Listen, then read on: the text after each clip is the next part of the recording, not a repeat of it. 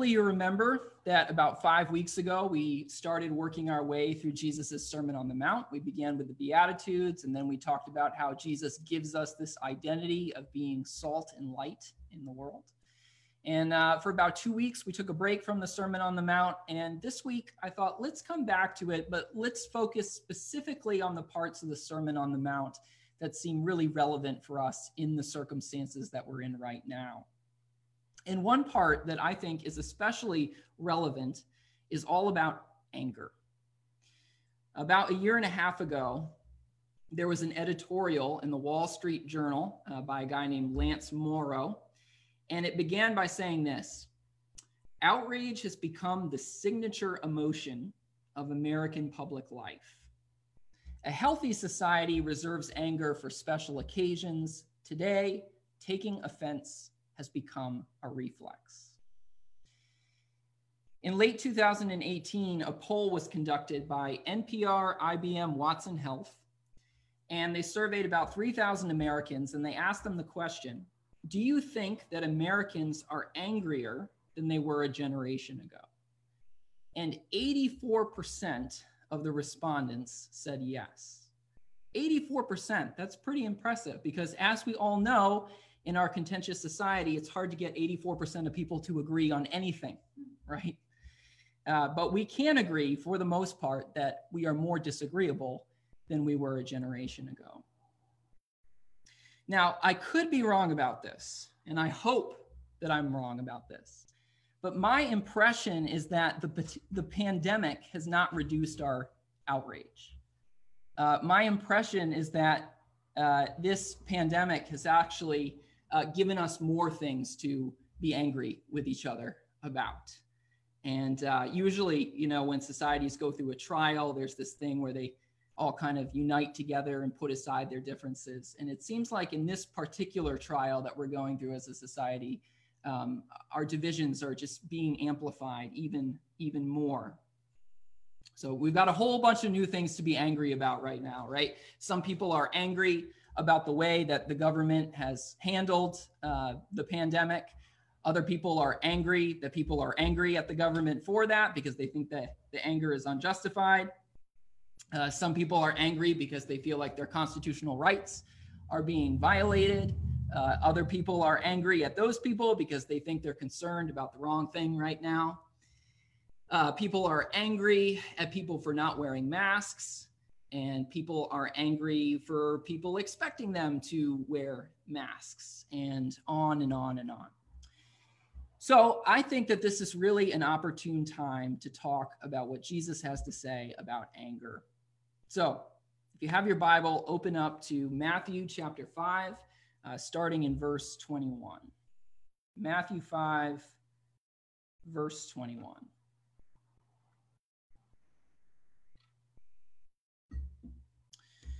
You have heard that it was said to the people long ago, do not murder, and anyone who murders will be subject to judgment. But I tell you that anyone who is angry with his brother will be subject to judgment. Again, anyone who says to his brother, Raka, is answerable to the Sanhedrin. And anyone who says, you fool, will be in danger of the fire of hell. Therefore, if you are offering your gift at the altar and there remember that your brother has something against you, leave your gift there in front of the altar. First go and be reconciled to your brother, then come and offer your gift. Settle matters quickly with your adversary who is taking you to court. Do it while you are still with him on the way, or he may hand you over to the judge, and the judge may hand you over to the officer, and you may be thrown into prison. I tell you the truth, you will not get out until you have paid the last penny. So, going back to the top there, Jesus basically says, it's not enough just not to murder people, right?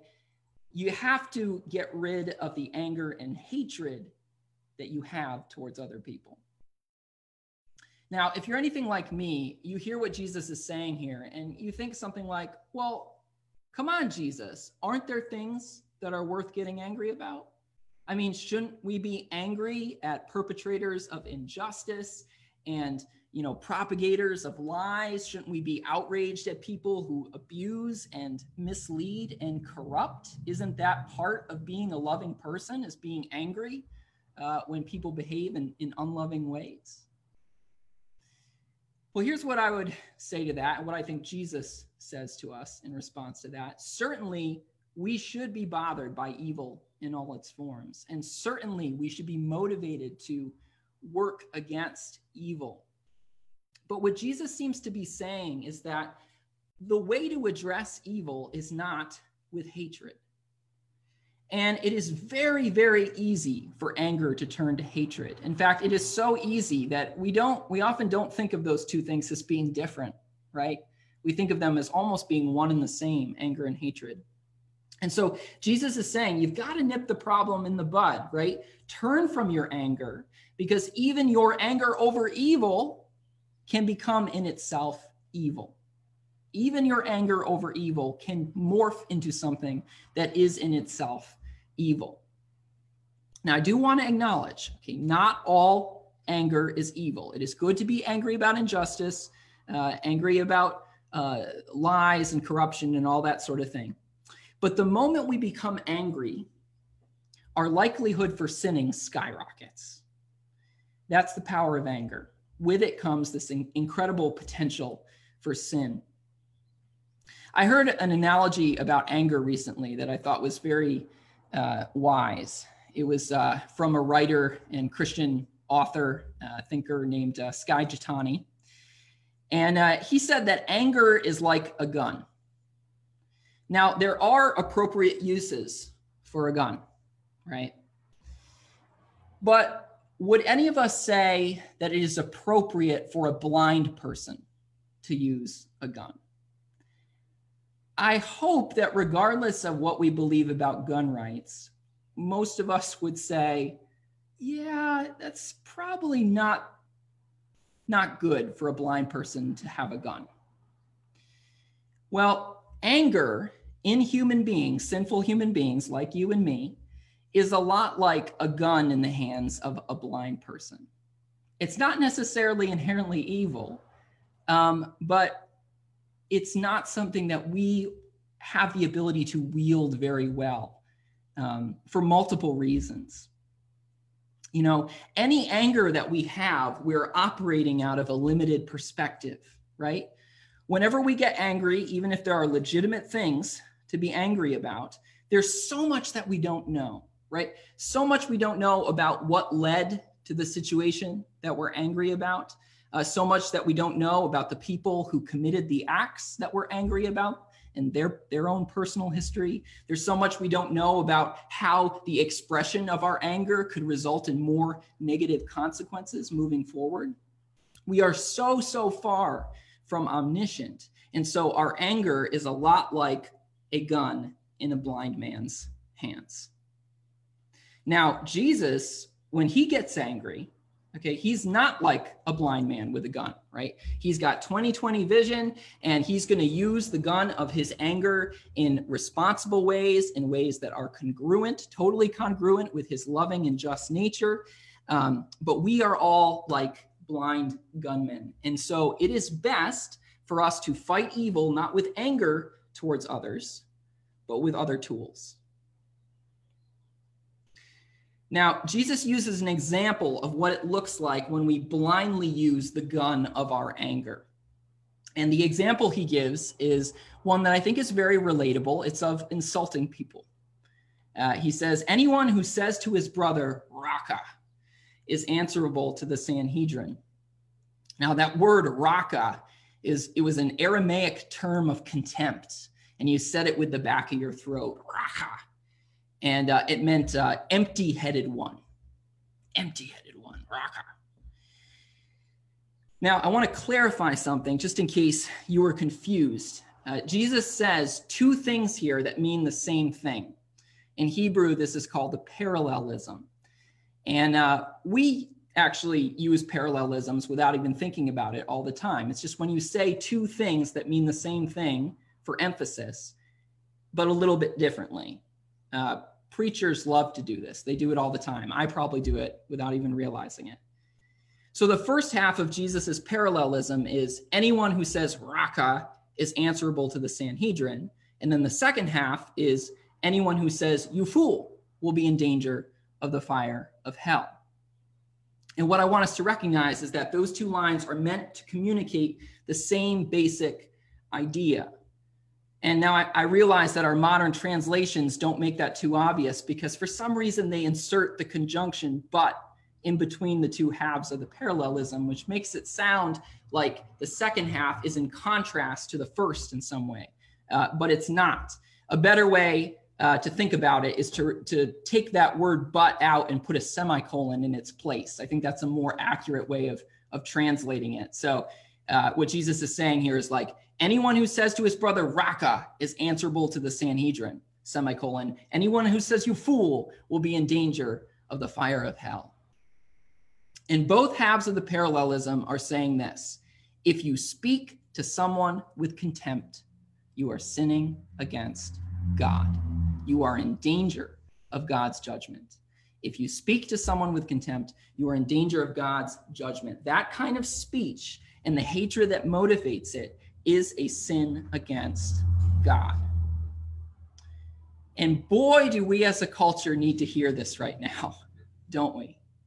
I mean, if you use Twitter or Facebook, you cannot scroll through it for long without eventually seeing somebody using a 21st century equivalent of Raka, right? Here's some interesting proof of this. Back in 2016, Microsoft debuted a chatbot called Tay. And a chatbot, if you're not familiar with it, is a form of artificial intelligence. And people will talk to it online, and then it learns from what people say, and then it formulates responses based on what it learns. So you can probably figure out where I'm going with this. Within 24 hours of being debuted on Twitter, Microsoft had a problem because Tay, the chatbot, quote, had adopted a profane vocabulary, developed a disturbing affinity for Adolf Hitler, and began spewing racism and hate. Now, why did Tay do that? Tay did that because that was the content that people were saying to Tay, right? So Tay the chatbot was like a mirror for humanity, and the reflection that we were seeing in the mirror was very ugly. And Microsoft actually had to delete a lot of Tay's tweets because of that. We are a society that says Raka constantly. We're easily angered, we're quick to express the anger that we feel. And our expressions of anger inspire more expressions of anger, and on the cycle goes, and it escalates more and more and more. And as followers of Jesus, one of the ways that we can be the salt of the earth is to de-escalate that conflict. We should be slow to get angry, slow to be offended. And again, I've said this already, but just to be clear, I am not saying that we should not feel strongly about things. I'm not saying that we should not care about justice and truth. We absolutely should. Love requires that. But we can contend for justice and truth without saying Raka all the time, right? We can contend for justice and truth without hating those who we think are responsible for injustice and lies. And what Jesus wants us to understand is that if our hearts are filled with contempt for people, our efforts for injustice and truth are flawed from the outset. We've already lost the battle if that's the place we're starting from. It's not enough just not to murder. We have to address the hatred that we feel in our hearts toward other human beings. Part of being a disciple of Jesus is learning to let go of that hatred and to work out of a different motivation. And that is so hard because we have a tendency to enshrine our hatred, to nurture it, to treasure it, to nurse it, to justify it as righteous. There's a part of us that loves our hatred. And, even though our anger may have righteous roots, to justify it is dangerous. It's still like a gun in the hands of a blind person. Now, in this passage, I see Jesus giving us 4 things to remember to help us turn from our anger. So if you're taking notes, I encourage you to write these down. We'll move through these pretty quickly. 4 things to remember to help us turn from our anger. So, number 1, we already talked about this a little bit. Remember God's judgment. Remember God's judgment. Jesus says, if you're calling people Raka, you are answerable to the Sanhedrin, and you are in danger of the fire of hell. Now, again, remember I talked about how this is all part of a parallelism, right? So both of these warnings are really the same warning, the Sanhedrin and the fire of hell. Those are corresponding parts of the same parallelism. And both the Sanhedrin and the fire of hell were symbols of God's judgment at the time that Jesus was preaching. You may have heard of the earthly Sanhedrin. The Gospels talk about how Jesus went before the Sanhedrin before he was crucified. The Sanhedrin, the earthly Sanhedrin, was like a Jewish Supreme Court. And Jews at the time had this notion that the earthly Sanhedrin was like a reflection of a heavenly Sanhedrin, which we would be judged by. So when Jesus says you will be answerable to the Sanhedrin, he's not talking about an earthly Sanhedrin. I mean, people say you fool all the time, and they don't have to answer to an earthly Sanhedrin, right? But he's talking about a heavenly Sanhedrin. He's taking that symbol of God's judgment at that time, and he's saying, when you talk like this, you are answerable to God's judgment. Same thing with the fire of hell. That was a symbol at the time of God's judgment. There was a valley south of Jerusalem called the Valley of Hinnom, or Gehenna. When you see that word hell in the Gospels, it's translated from Gehenna. And Gehenna was this place where it was like a huge landfill. And the Jews would dump their trash there. They would burn the corpses of animals. And it was the sort of place where if you went there, you would immediately think, boy, do I want to get out of here. This is just a gross, disgusting place. And so it became a symbol of God's judgment, the Valley of Gehenna. And so what Jesus does, right, is he takes these 2 symbols of judgment and he says, when you talk like this, when you have contempt in your heart, you are in danger of the judgment of God. The judgment of God is a real thing. Here's 2 symbols that you have of it, the heavenly court, Sanhedrin, and that fiery Valley of Gehenna. And he's saying, this is what you put yourself in danger of experiencing, the judgment of God. And here's what I just want us to see here. Okay, sometimes we think of our relationship with God as having little to do with our relationships with people, right? Like these are 2 distinct categories, 2 completely separate things. I have my relationship with God, and then I have my relationships with people. And what Jesus wants us to recognize is that if we hate people, we have a problem in our relationship with God too. Okay? You can't have a cozy, nice relationship with God and constantly be hating other people. You just can't do it. The 2 things need to work in conjunction. If you love God, you also need to love people. So first, that's the first thing we have to remember. God's judgment. When we hate people, we are sinning against God, and we are putting ourselves in danger of his judgment. Second thing Jesus wants us to remember is that in order to turn from our anger, we need to remember that the people we interact with are our brothers and sisters. Okay, the people we interact with are our brothers and sisters. Did you notice that 3 times in this passage, Jesus refers to the person that we might be angry at as our brother? Did you see that? Now, that's very intentional. Jesus is doing that on purpose. Now, why is he doing that? Because he wants us to see those we are angry at as people that we have much in common with.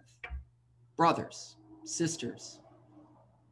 Before we fire off some comment on Facebook or Twitter, or even an old-fashioned conversation, we should ask ourselves, can I put the name brother or sister before this comment? And does it sound sarcastic? If it sounds sarcastic, then we probably should figure out a way to reword that comment or not say it at all, right? To see someone as a brother or a sister is to see them as someone that you have a lot in common with. Jesus is encouraging us to see other human beings, even those that we get really angry at, as people that we have much in common with. We have much in common with someone, even if they are on the complete opposite side of the political spectrum, even if they are another race, another nationality, even if their favorite sports team is our rival, right? We have so much in common. We all need to eat. We all need to sleep. We all need to feel loved and respected and like we have meaning and purpose in our lives. We all experience pain. We all feel the curse of sin and death. We all come into this world as babies that are completely helpless and dependent on someone else to take care of us. Any of us that make it to adulthood, it's a sobering fact to think somebody loved us enough to make sure that we got to that point. And Jesus wants us to remember all that despite our differences, we share all of these things in common. And that's why he uses that word brother. He's saying, remember all that. Remember that about the person that you hate. I'm reminded of a quote from the priest Henry Nouwen. He says, sometimes I see humanity as a sea of people starving for affection, tenderness, care, love, acceptance, forgiveness, and gentleness. Everyone seems to cry, please love me. When our anger begins to rise and we feel hatred in our hearts, that's the sort of thing that we need to remind ourselves of. I know it's not easy, but that's what we have to do. So the third thing that Jesus wants us to remember in order to turn from our anger is that reconciliation is a better act of worship than any religious ritual. Reconciliation is a better act of worship than any religious ritual.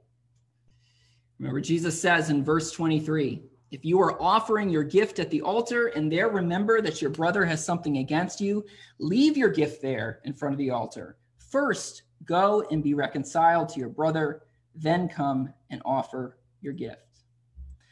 In other words, if you are about to perform some act of religious devotion, some ritual, some formal expression of worship, and then you think to yourself, you know, Bob has good reason to be angry at me. I wasn't very nice to Bob the other day.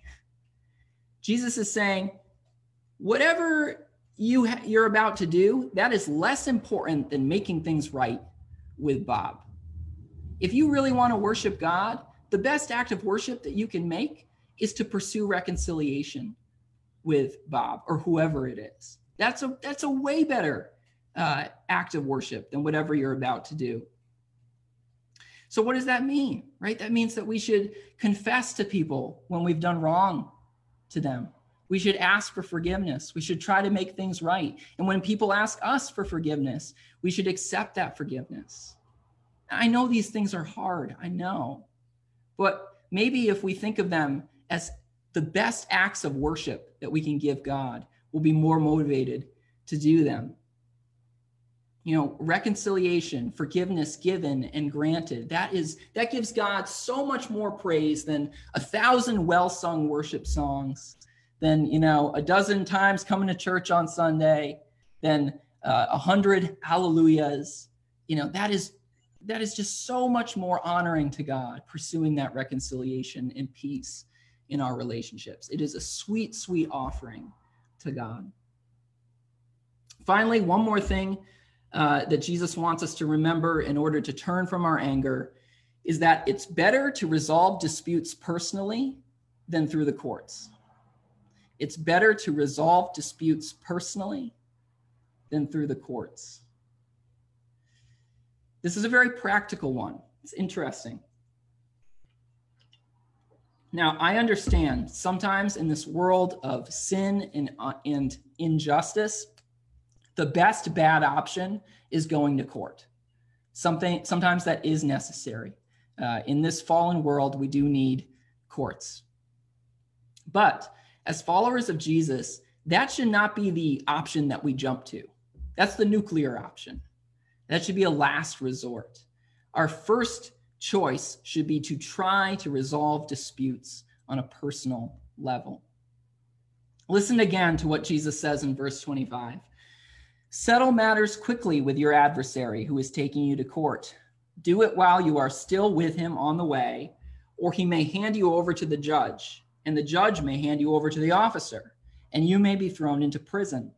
I tell you the truth, you will not get out until you have paid the last penny.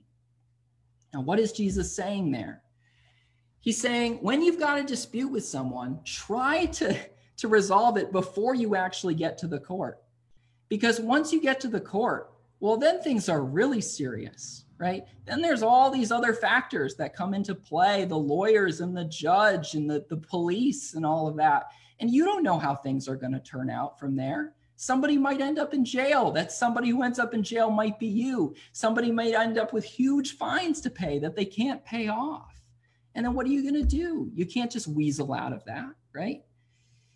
And Jesus is saying a lot of the time that is way more trouble than it's worth. So if you can avoid all that, it's worth it. Pursue peace on a personal level so that it doesn't get to that point. There are a lot of conflicts in this world that could avoid going to court if we were just slower to get angry. If we were just quicker to see those that we are angry at as our brothers and sisters. If we were just slower to take offense, right? A lot of money could be saved. Insurance rates would probably go way down because there wouldn't be so many frivolous lawsuits. Again, okay, I know sometimes court is the best bad option, but when possible, we should resolve our disputes as brothers and sisters, speaking directly to one another. So let me close with an exhortation. In this culture that is easily angered and quick to take offense, may you de-escalate the hatred. May you be patient with those whom you disagree. May you model how to disagree respectfully. May you recognize those who frustrate you as brothers and sisters, and may you choose not to say Raka. Amen? Amen. Let's pray. Lord Jesus, there is often more heat than light in our public discourse. Lord, we are quick to get angry, quick to take offense, quick to say Raka. Lord, we confess that often anger and hatred is in our hearts. And Lord, we ask that you would replace that anger and hatred with love. Not the kind of love that just leads to indifference and that is unconcerned about injustice and truth, Lord, but the kind of love that pursues justice and truth without hatred, without a desire to steal, kill, and destroy. Lord, we thank you and praise you for choosing not to be angry at us, for choosing, Lord, to love us rather than to hate us, despite our sin. And Lord, may that be our model, Lord. May Jesus be our model. Help us to be people who de-escalate the conflict. In Jesus' name, amen.